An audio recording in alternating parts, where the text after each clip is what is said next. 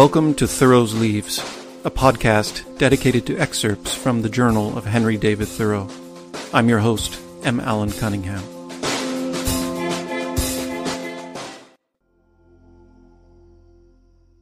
It's July 12th, 2020.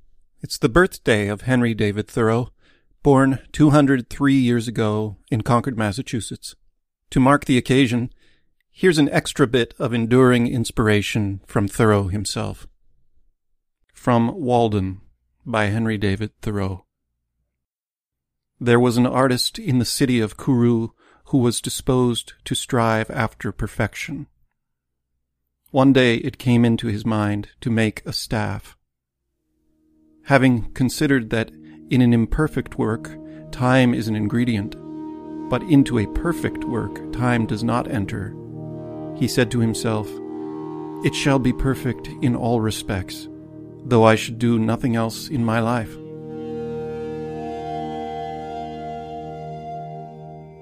He proceeded instantly to the forest for wood,